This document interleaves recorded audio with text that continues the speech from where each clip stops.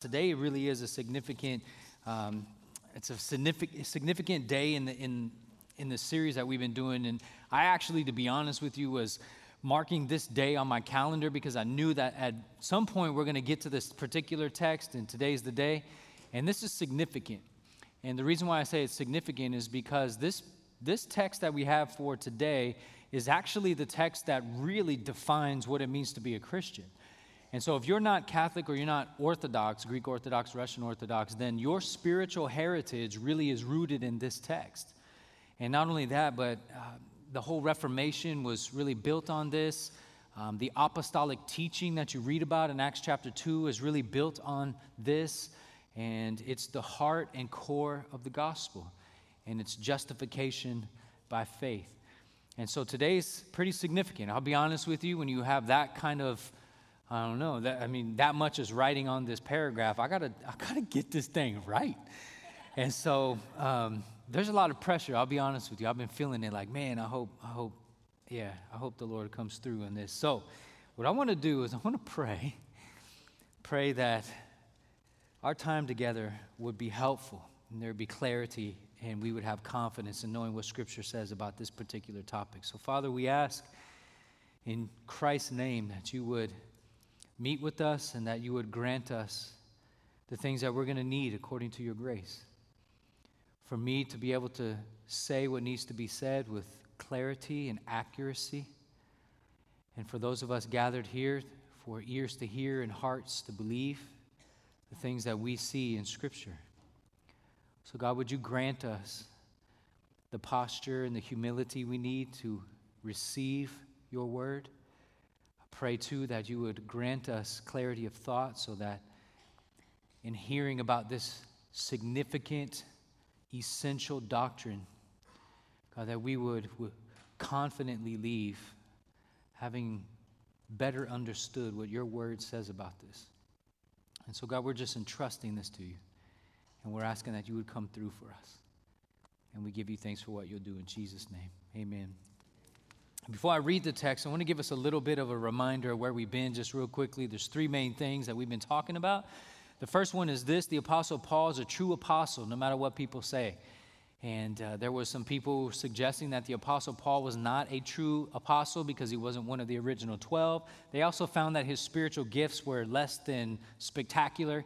And so he was defending his apostolic ministry. And we see that in chapter 1, verse 1, where he says that he became an apostle not through any man or group of men or anything like that, but it came from God. And what we see as we trace it through chapter 1 into chapter 2 is that Paul then defends his apostolic authority and apostolic ministry by reminding us that he encountered Jesus on the road to Damascus. Then he recounts for us the travel that he did right after he became a Christian and how he did not have enough time to actually meet with the Jerusalem apostles. Except for 14 years later, he was able to meet with them. But when he did meet with them, they didn't add anything to what he was preaching. They said, you got it right, and you're good to go. And then it leads to the second thing that legitimizes Paul's apostolic authority to do two things: to preach the gospel, number one. We saw this in chapter 2, verse 9, where Paul finally encounters the Jerusalem apostles, and that's James and John and Peter. And he lays out his gospel. They don't do anything to correct him or add anything to him. They said, you got it. And then they perceive the grace of God in his life. They give him the right hand of fellowship, and they actually send him off on his way to preach the gospel to the Gentiles. But the second thing that his apostolic authority gives him is the ability to correct where necessary and to correct people who are out of step with the truth of the gospel. And we saw that last week in verses 11 through 14, where Paul actually confronts Peter. And we see that in verse 11 where he opposed him to his face. Verse 14, the Apostle Paul writes, when I saw that their conduct was not in step with the truth of the gospel, I said to Peter before them all, if you, though a Jew, live like a Gentile, not like a Jew, how can you force the Jews to live like Gentiles? Basically what Paul does is he uses his apostolic authority to correct not just anybody, but to correct the Apostle Peter, which shows us, you know what, he's legit. Like he can say these kinds of hard things because God has truly made him an apostle. Now, what was happening thirdly is in the churches of Galatia, there was a distortion that was happening. Some false teachers had infiltrated the church, and they began to teach that, yes, you need to be You need to believe in Jesus in order to be saved, but you also need to be circumcised.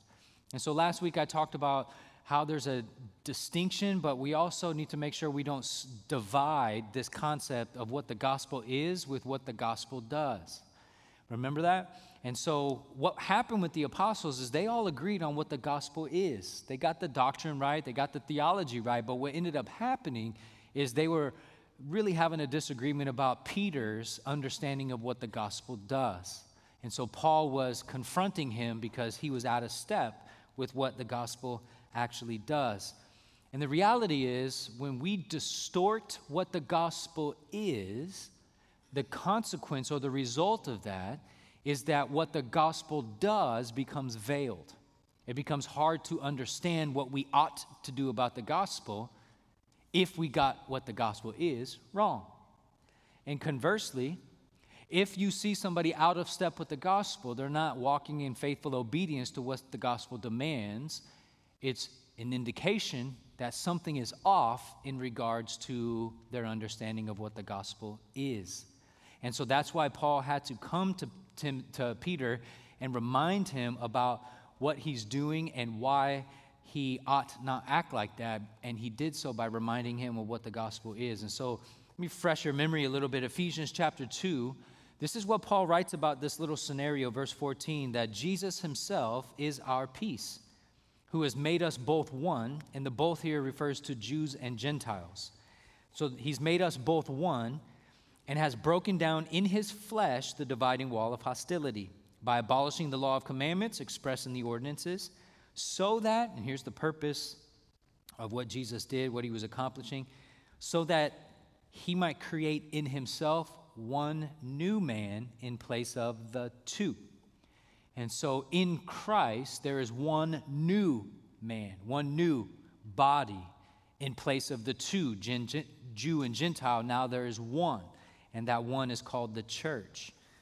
And so making peace, verse 16, and he might reconcile us both, Jew and Gentile, to God in one body, the church, through the cross, thereby killing the hostility. And so what the gospel does is break down the dividing wall of hostility. It reconciles sinners to God and to one another, and it creates a single body called the church that is comprised of both Jews and Gentiles. That's what the gospel does. Now, what Peter was doing, remember he was eating with a bunch of Gentiles, and then some Jewish people came in, and he saw them, and then he began to separate himself from the Gentiles. He began to disassociate. What he was doing was acting as though what the gospel did not actually come to fruition. It didn't actually happen. In other words, when Peter began to separate himself from the Gentiles, he was living as though the gospel didn't break down the dividing walls of hostility, that it didn't create a single body called the church, and therefore by his actions, the very gospel itself is thrown into question and is being compromised. And he was living out of step with the gospel truth, or the truth of the gospel. And so we need to make sure we understand what the gospel is, because what flows out of what the gospel is what the gospel does, and its implications and its demands for our obedience. If we get that wrong, this will be wrong. And if you're out of step over here, it's an indication that something's going on over here. And that's the interaction that happened. And so we're going to go to verse 15 through 21. I'm going to read it, and then we'll circle back around and we'll go line by line through this and see how the Apostle Paul unpacks the doctrine of justification by faith. Verse 15, we ourselves are Jews by birth and not Gentile sinners. Yet we know that a person is not justified by works of the law, but through faith in Jesus Christ. So we also have believed in Christ Jesus in order to be justified by faith in Christ and not by works of the law. Because by works of the law, no one will be justified. But if, in our endeavor to be justified in Christ, we too were found to be sinners, is Christ then a servant of sin? Certainly not.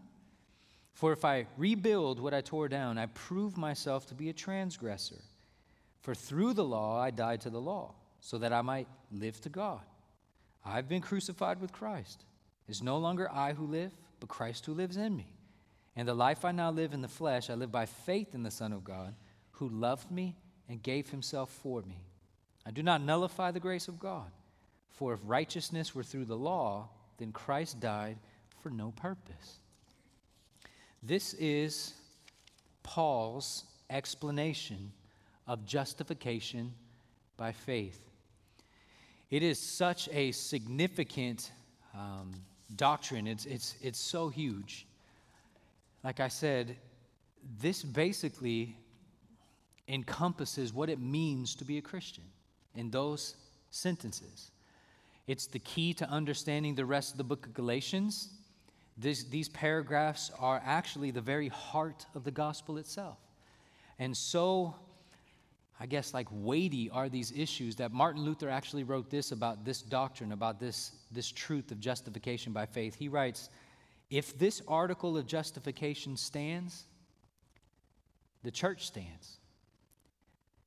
But if this article collapses, the church itself collapses. He's not speaking hyperbole here. This is legit. We've got to get this right.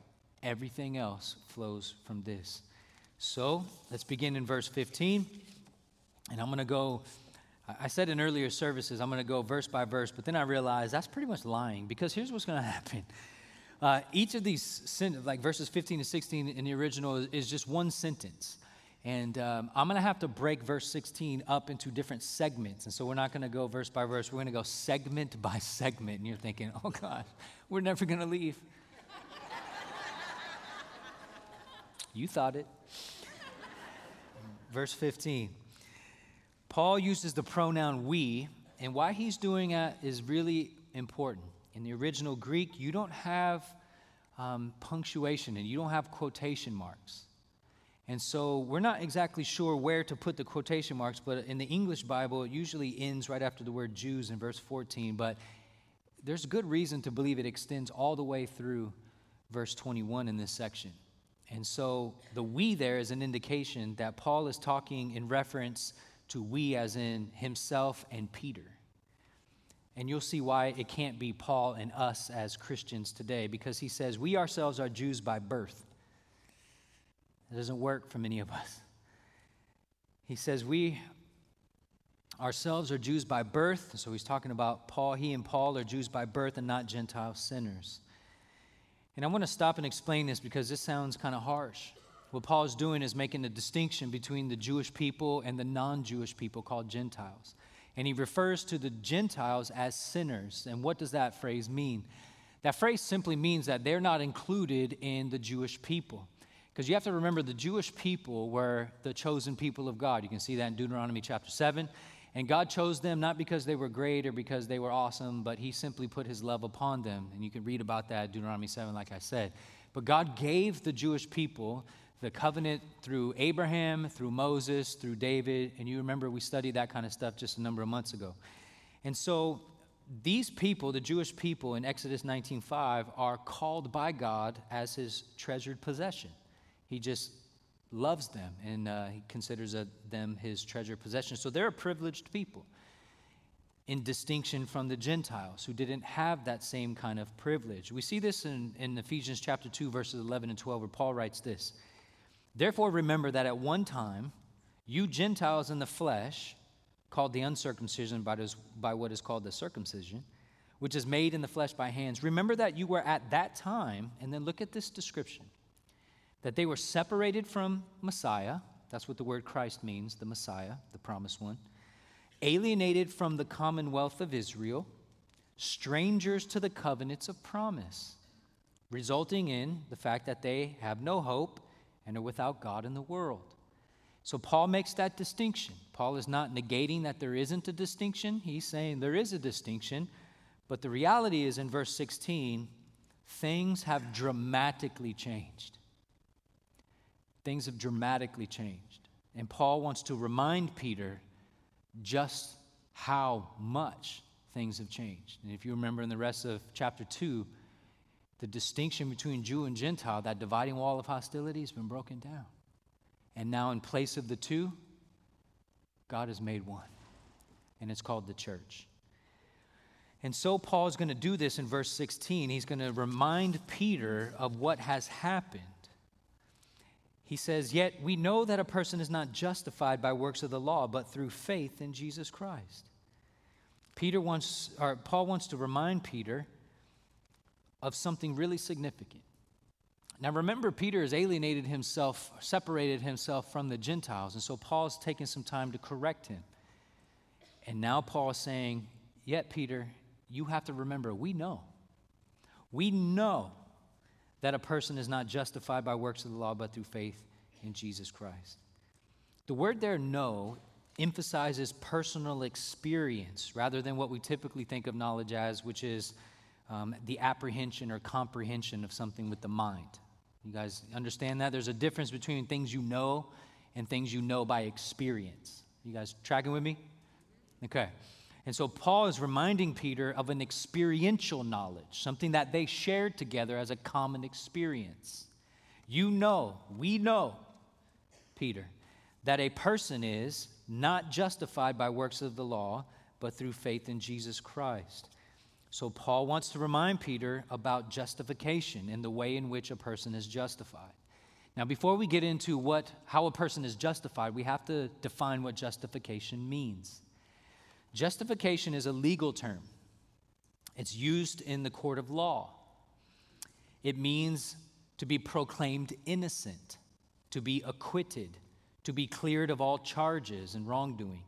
So in the biblical sense, the idea of justification or to be justified, it means to be declared righteous before the bar of God's justice.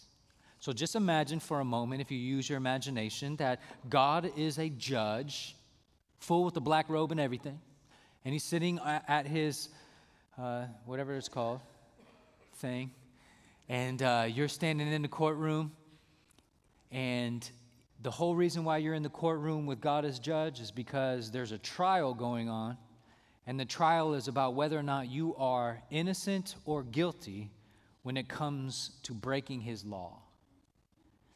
So what are you going to say to God, who is the judge, about whether or not you are guilty or innocent regarding obedience to his law?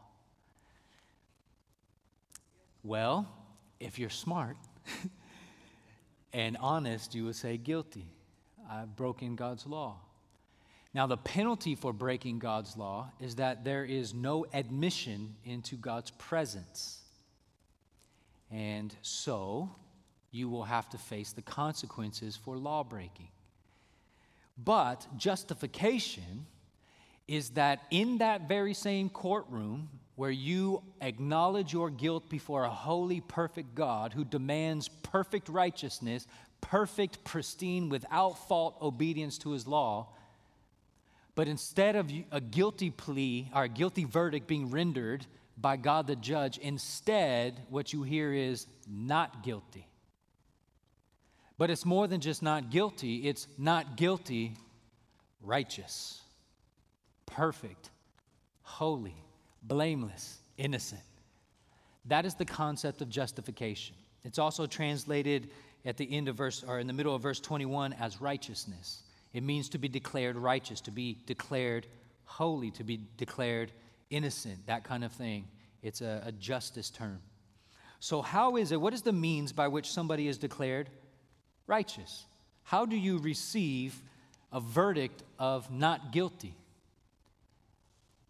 Well, Paul gives us two options, and they are contrasted one to another. He says this: we know by experience that a person is not declared righteous before a holy God.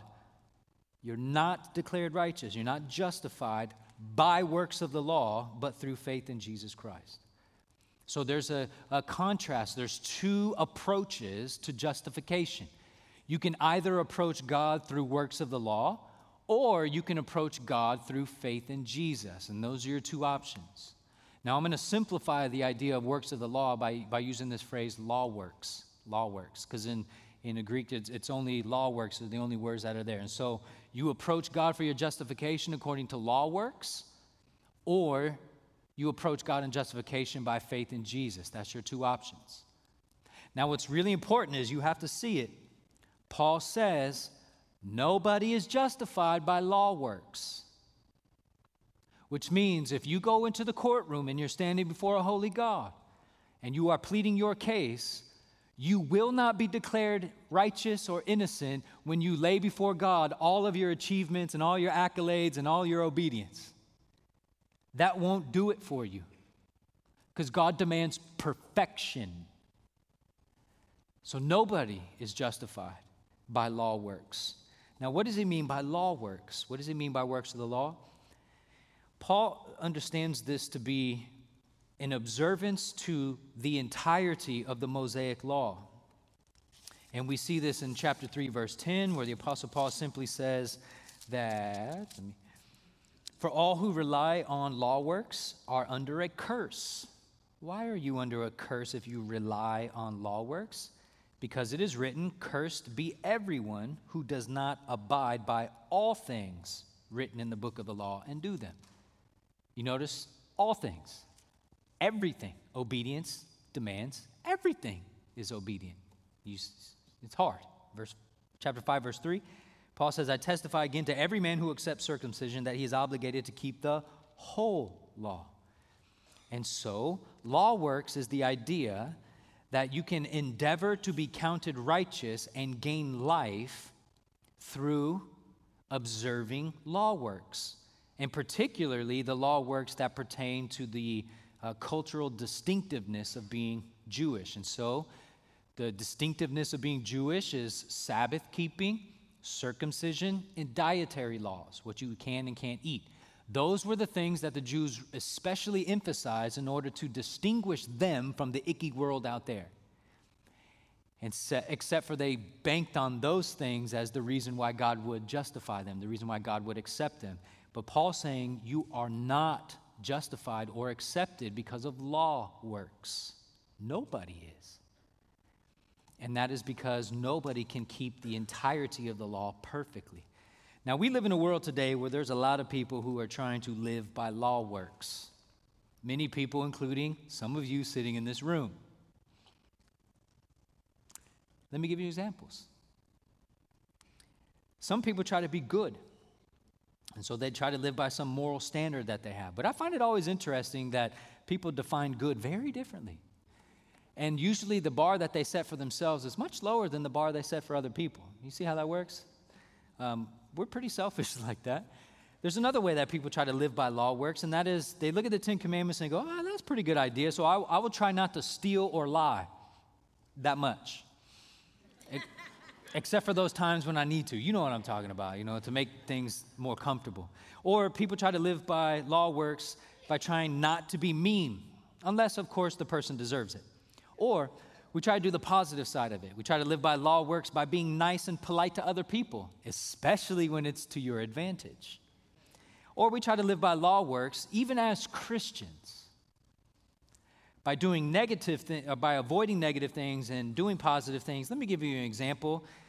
We live by law works when we, try to live by not drinking, not dancing, not using tobacco, making sure you don't watch icky R-rated movies, Game of Thrones, out of the question, don't be unequally yoked, that kind of stuff.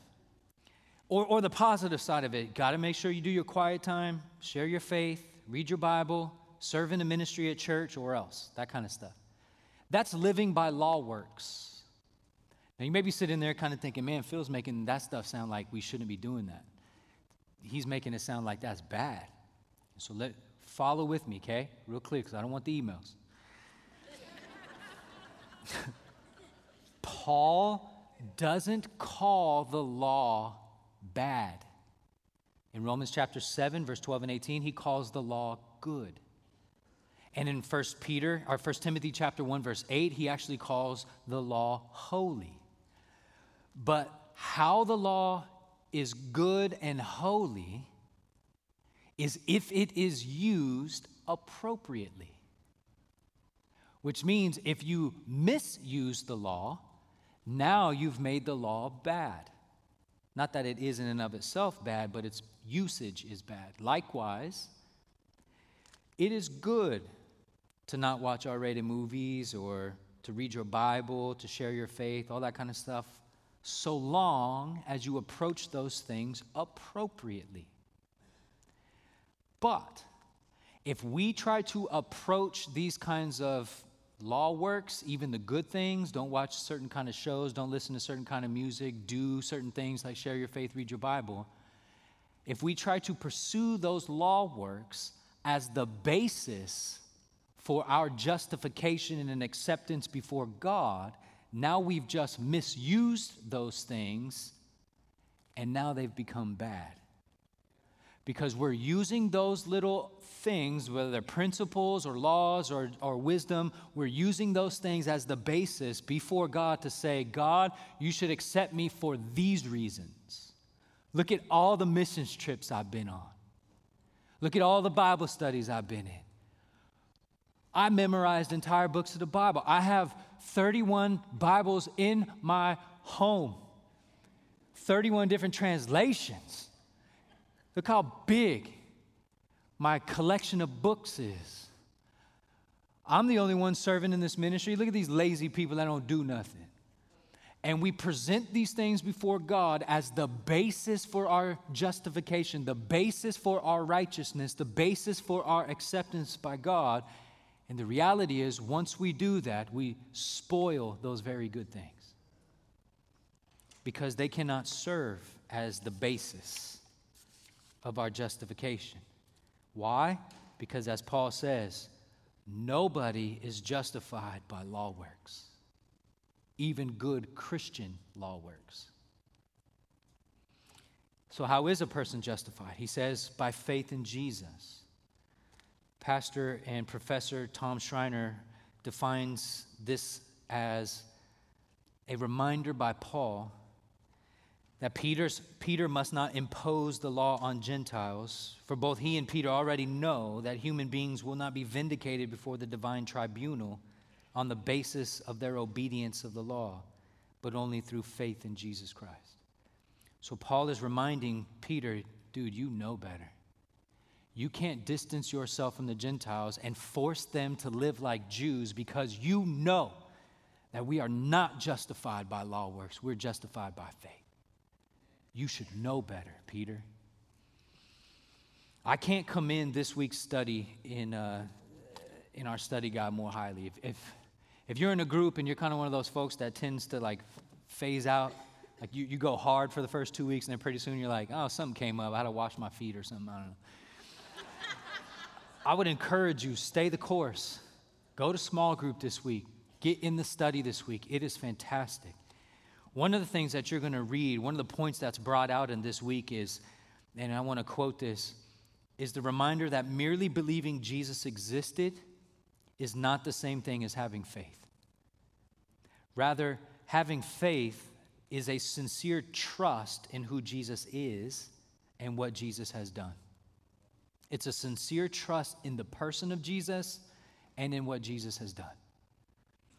And so faith, saving faith, justifying faith, is a sincere trust that Jesus has done everything necessary for me to be justified. It's a trust that I am going to live in such a way that I will continually trust that Jesus is enough, resulting in the way of life that I will trust in nothing but Jesus for my justification. My hope is built on nothing less than Jesus' blood and righteousness. Many people will say, yes, I'm justified, I'm saved. Why? Why do you have that assurance? Because I prayed a prayer when I was 11. And I would say, that isn't what justifies you. What justifies you is, are you trusting the sufficiency of Jesus Christ alone? And by your answer, you're not. You're trusting a prayer, not Jesus. Trust Jesus. Jesus is to be trusted, not only once, but continually. Every day I wake up and I go, my religious performance today is not the determining factor in whether or not I am accepted by God. My religious performance in the last 10 years is not the reason why I'm accepted before God. And my religious performance in the next 10 years will not be the justification for why God declares me righteous before him. But instead, I am accepted in the past, accepted in the present, and trust I will continue to be accepted because I trust in Jesus' righteousness alone, not my own. I'll explain a little bit more how that works as we go, but that's 16a. So let's go to 16b. It begins with the word so. And Paul writes, so we also have believed in Christ Jesus. And you see what Paul's doing. The word so here is indicating a reason why they are giving out the meaning for, the truth of what he just said. So he just said, Peter, you and I know nobody's justified by law works. We're justified by faith in Jesus. You know that. And so we believed in Jesus Christ. You know that. That's why we chose to believe in Jesus Christ. Because we know no one is justified by law works. 16c. Now there's a purpose for why they believed in Jesus. It is in order, he says, to be justified by faith in Christ and not by works of the law. The phrase in order that is an indication of the purpose of what he just said previously. So it goes like this. We, Paul says, you and I, Peter, we believed in Christ Jesus for the purpose of being justified by faith in Christ alone, not by our law works. So in other words, the whole reason why you and I put our trust in Jesus is so that we would be justified, to be declared righteous before God. Don't you remember? Don't you remember what happened? Why in the world are you now returning to something for which we have been delivered from? And so Paul is trying to remind Peter of the glorious truth that we place our faith and trust in Jesus because in doing so, God declares us righteous. How does that work? It works it's simply like this. All of us have fallen short of God's glorious standards. All of us have failed to obey God's law perfectly.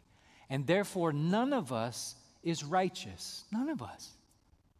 However, God sent Jesus to live as a human being, and Jesus lived in perfect obedience to God's law, which means he is the only one who has ever lived on the face of the earth who can rightly be called perfect. And this perfection of Jesus, his obedience to the law in every imaginable way, we are told by God that if we will place our trust in him, which means we look at ourselves and simply say, I am not good. I am not righteous. I am not holy. I am not obedient. And we turn from our self-righteousness and we turn from our attempts to justify ourselves, and instead we turn to Christ and say, but I trust Jesus' righteousness to be sufficient for me.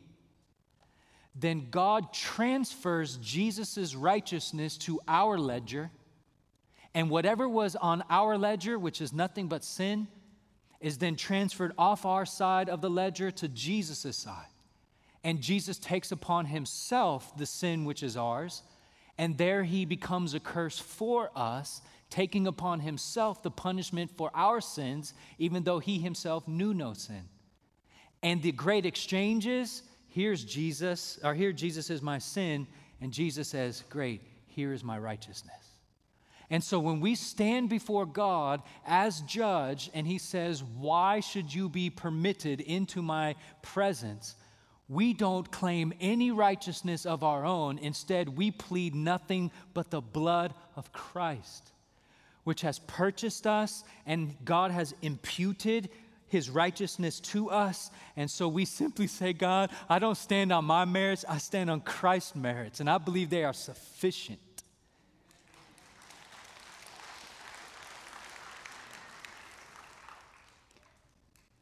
When you begin to trust Jesus, the goal for you is every day to continue to trust in Jesus. It's not as though he was sufficient when you prayed the prayer at 11. He's sufficient every day. And so we just, every day, we preach the gospel to ourselves. I woke up this morning, I'm about to sin today.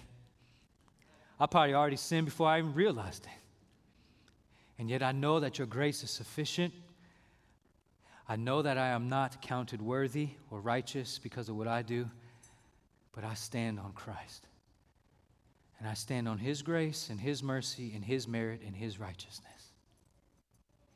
So if you're not a Christian here and you're kind of wondering what this Christianity thing is all about, please, please, please. I know in the media and various places, many people are foolishly thinking Christianity is we as Christians are portraying ourselves as being perfect. Actually, that's the disqualification for being a Christian, not the qualification. You can't be a Christian without first acknowledging, I am not good. I am not righteous. I am not holy. That's step one. And in fact, it's those who aren't Christians who are the arrogant ones who say, I think I can do it on my own. You see the difference? And so I would contend, or I would appeal to you, if you're not a Christian, you don't identify as a Christian, consider it. And think through what I'm saying. And be reminded, 16D. I compel you, put your faith in Jesus for your salvation because you can't ever do enough to save yourself. Why? Because by law works, no one will be justified. That is the truth of God.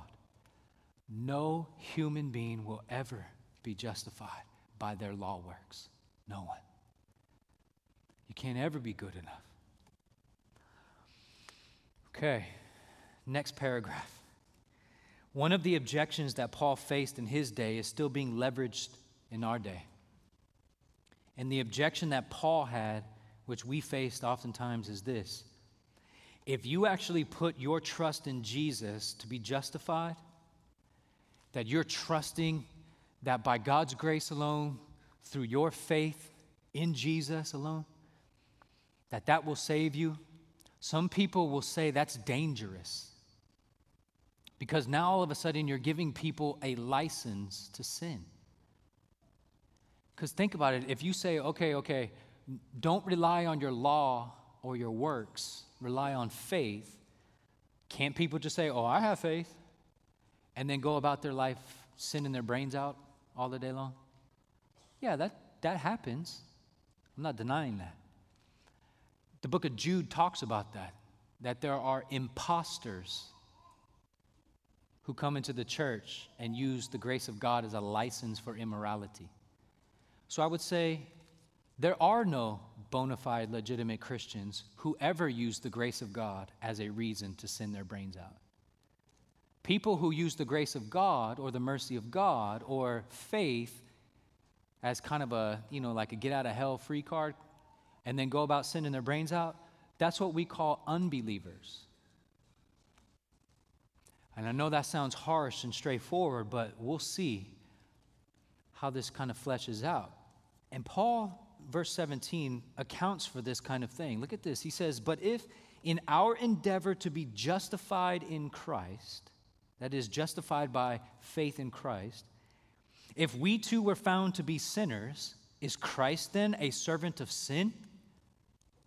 In other words, if I'm trying to find my own justification and I see that God has laid it out for me that I can be justified by faith, doesn't that mean that if in that process I come to realize that I'm a sinner, that I'm a lawbreaker, that my pursuing faith in Christ for justification really just promotes sin? Isn't that what you're saying?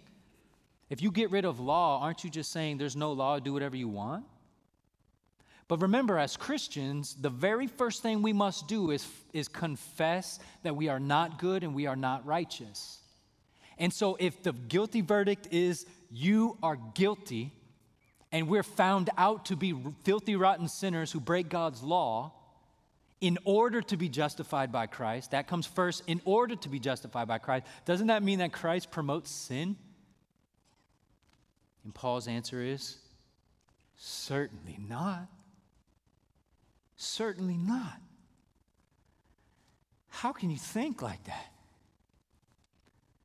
I've had conversations with many Mormons and many Muslims who find the Christian teaching of justification by grace alone through faith alone problematic. And their answer would be, if you're truly justified by faith, then there's no reason to be obedient. Is that true? That's Paul's point here, verse 18. How is he going to unpack this for us? He says, for if I rebuild what I tore down, I prove myself to be a transgressor. Okay, what does he mean by that? You see, Paul tore down the law through faith in Jesus.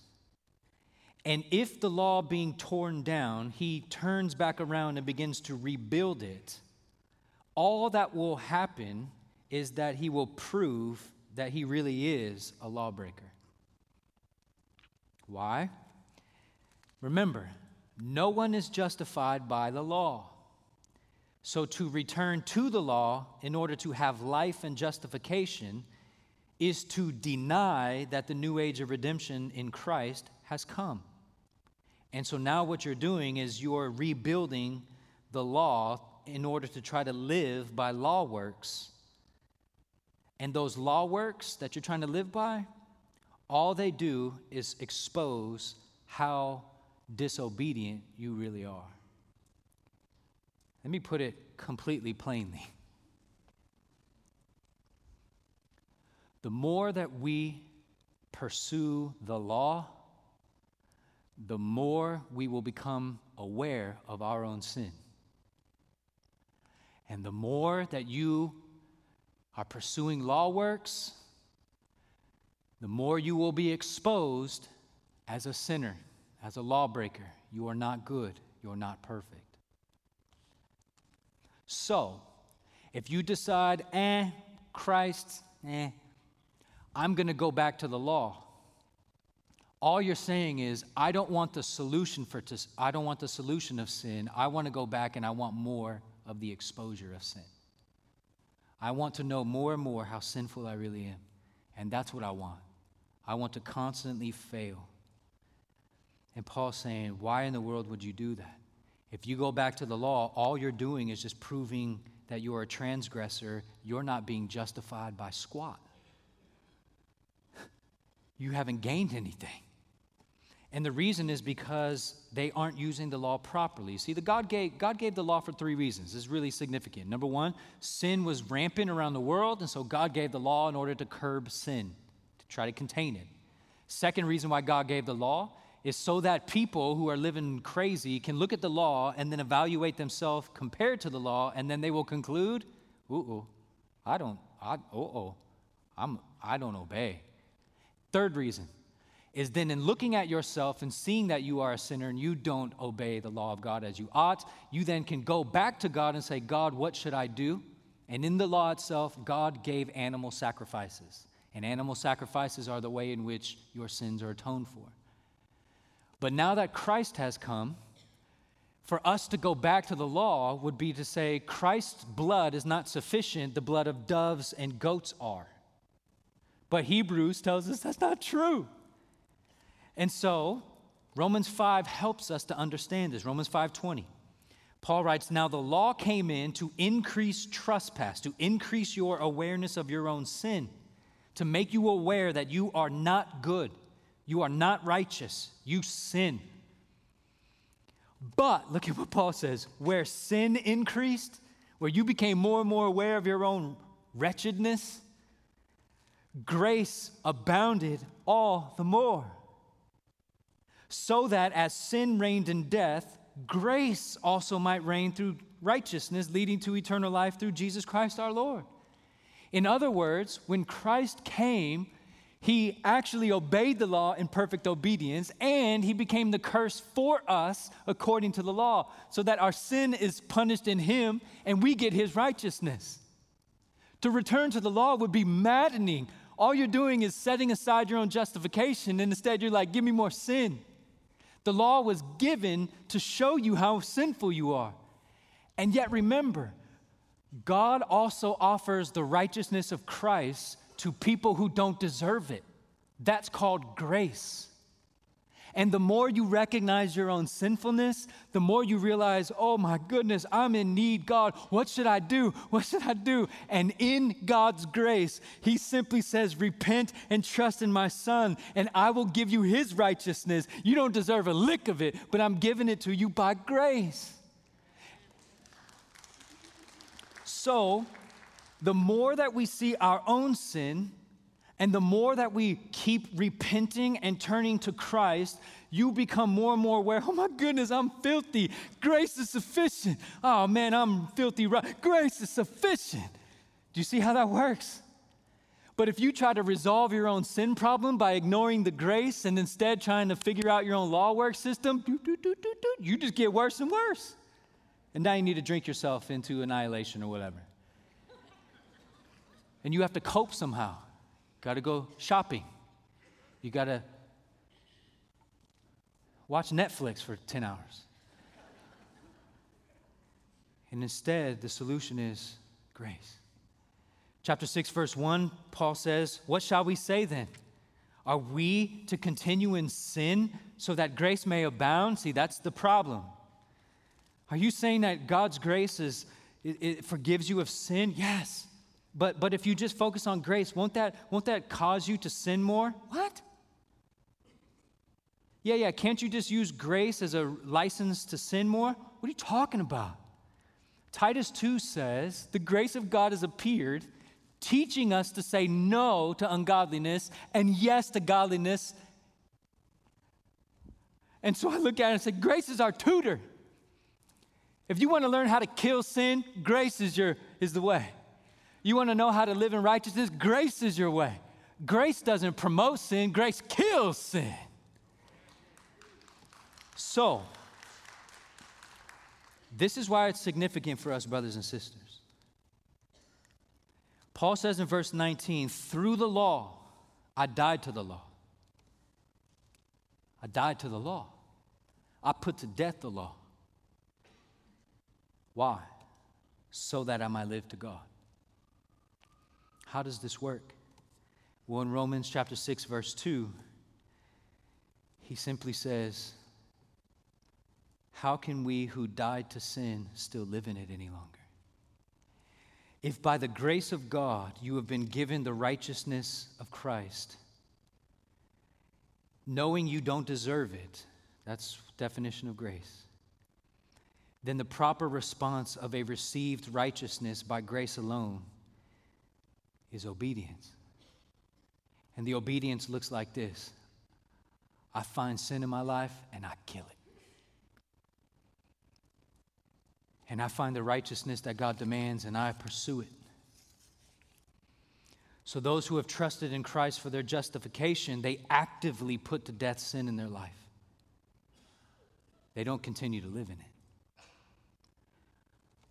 So does the grace of God give you a license to sin more? No. The grace of God gives you the power to put sin to death. Let me show you Romans chapter 8. Paul writes, for the law of the Spirit of life has set you free in Christ Jesus. From what? Set free from what? From the law of sin and death. You are enslaved to sin, and its consequence is death. But the Spirit has set you free in Christ. Verse 3, for God has done what the law, weakened by the flesh, could not do. Brothers and sisters, there is something that the law cannot do. And whatever the law cannot do, it says in verse 3, God has done. So the law can't do something. Well, what is that it can't do? Well, the answer is, well, whatever God did, the law can't do. Tracking with me? So here's what God did. God sent his own son in the likeness of sinful flesh and for sin, and he condemned sin in the flesh. In other words, God the Son was born of a virgin, and he lived a sinless life and was crucified on a cross to condemn sin in his own body. And what was the purpose of that? What did he accomplish? In order that, this is significant, in order that the righteous requirements of the law might be fulfilled in us, who walk not according to the flesh, but according to the Spirit. What can't the law do? The law can't give you life, and the law can't give you the power to obey what it demands. So, knowing that the law can't give you life and knowing that the law cannot give you the power to obey what it demands, God sent Jesus to live a sinless life, crucified and risen, victoriously sitting at the right hand of the throne of God, and has sent the Holy Spirit in us to do what? Holy Spirit is sent to indwell us so that we would have life and that we would be empowered to do the things that God has demanded. If you don't have the Holy Spirit, you can't obey God. And so, brothers and sisters, we got to get this through our minds. The more we disciple our children consciously, subconsciously, intentionally, unintentionally, through the means of law works, the worse we're going to make the situation. And so if your kid is disobedient, the worst thing you can do is more law, more law, more law. All law does is increase trespass. It arouses disobedience. It encourages kids to rebel. And so what we would say is, look at you, filthy, rotten scoundrel of a kid. And we point our children and we point the people we disciple to not to more law, but to grace. And we show them the terrific, extraordinary grace of God. And as they behold the beauty and the wonder of the grace of God, they will be compelled to submit themselves to the loving care of God.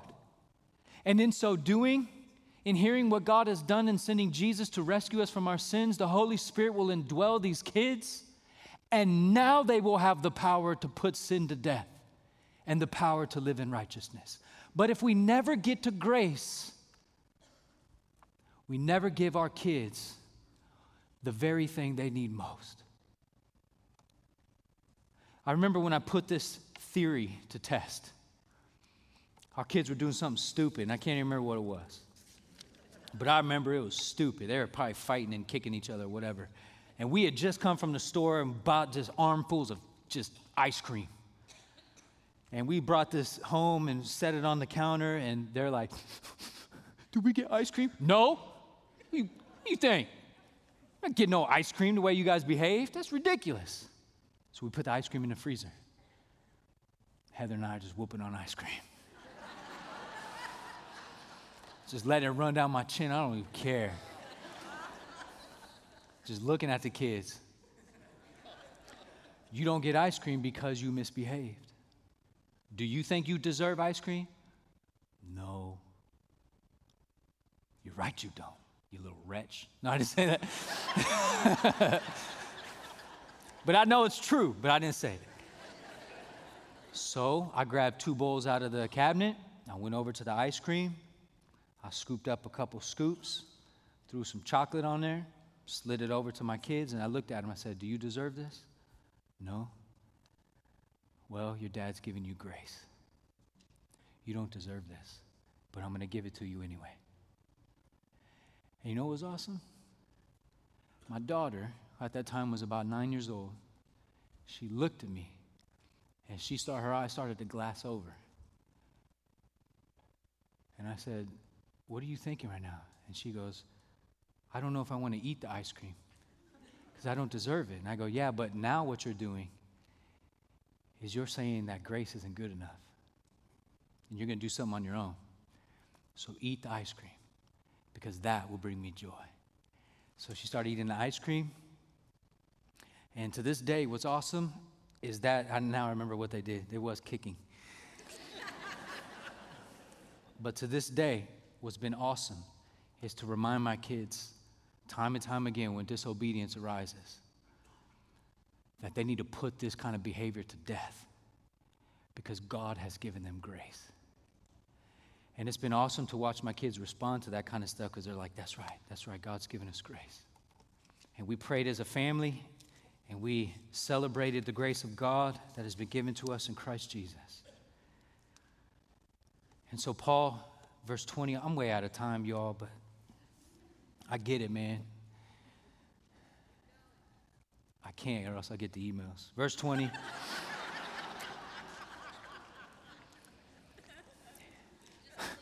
Most famous verse, I think, in this section. You guys probably memorize it. It's on a bathroom mirror. Somebody has one. I've been crucified with Christ.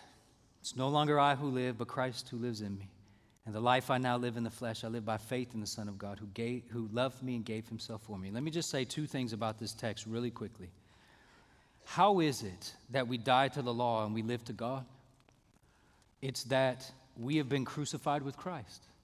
When Christ was crucified, we have to understand by faith we are united with him, and so therefore we were crucified. He died to sin, and so therefore we died to sin.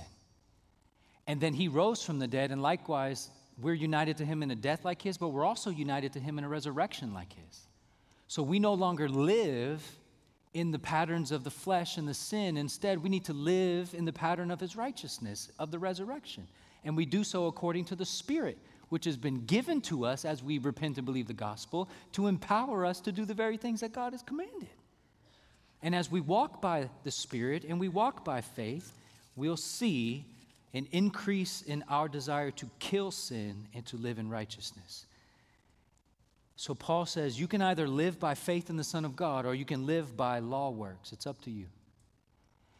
I know people, this is going to sound crazy, I know people legitimately who will stand before God and will say, you should accept me because I memorized Galatians 2:20. You may have memorized it, but you certainly don't understand what it says. You can't live by law works. You have to live by faith in the Son of God. Your Awana badges won't get you into the kingdom. You have to remember that. Grace alone. And so Paul says, verse 21, I do not nullify the grace of God. How do you nullify the grace of God? You live by law works. And he says, I don't nullify the grace of God. I don't live by law works, because if righteousness, justification were actually through the law, then Christ died for no purpose. Page 65 of your study guide reads like this. There's a quote there. Jesus is either all-sufficient or not sufficient at all. No in between.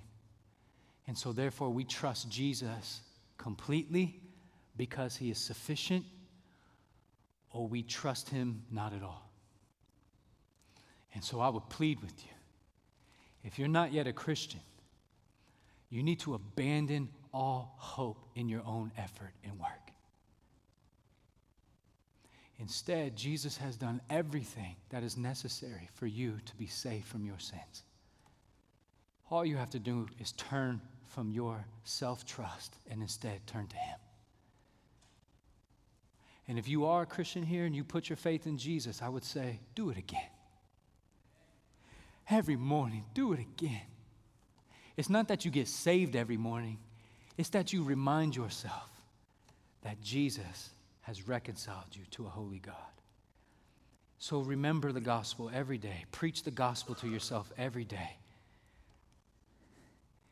The grace of God is sufficient. For no one will be justified by law works, but we will be justified by faith in Jesus. So, Father, I thank you so much for doing what the law could not do. You have done, past tense, which means it's complete, it's finished. So Lord, may we in this place, if we need to, God, would you grant us repentance for trying to live our lives according to law works. And instead, would you remind us through the Holy Spirit that we are to walk by faith, not by sight, that we should live by faith in the Son of God. Because as the gospel says, you loved us and you gave your Son Jesus for us. So Lord, thank you for these beautiful truths. And as we sing in response to these things, I pray that you would receive our worship and that you would reorient our heart to gratitude for your grace and for how great a love that we have in you.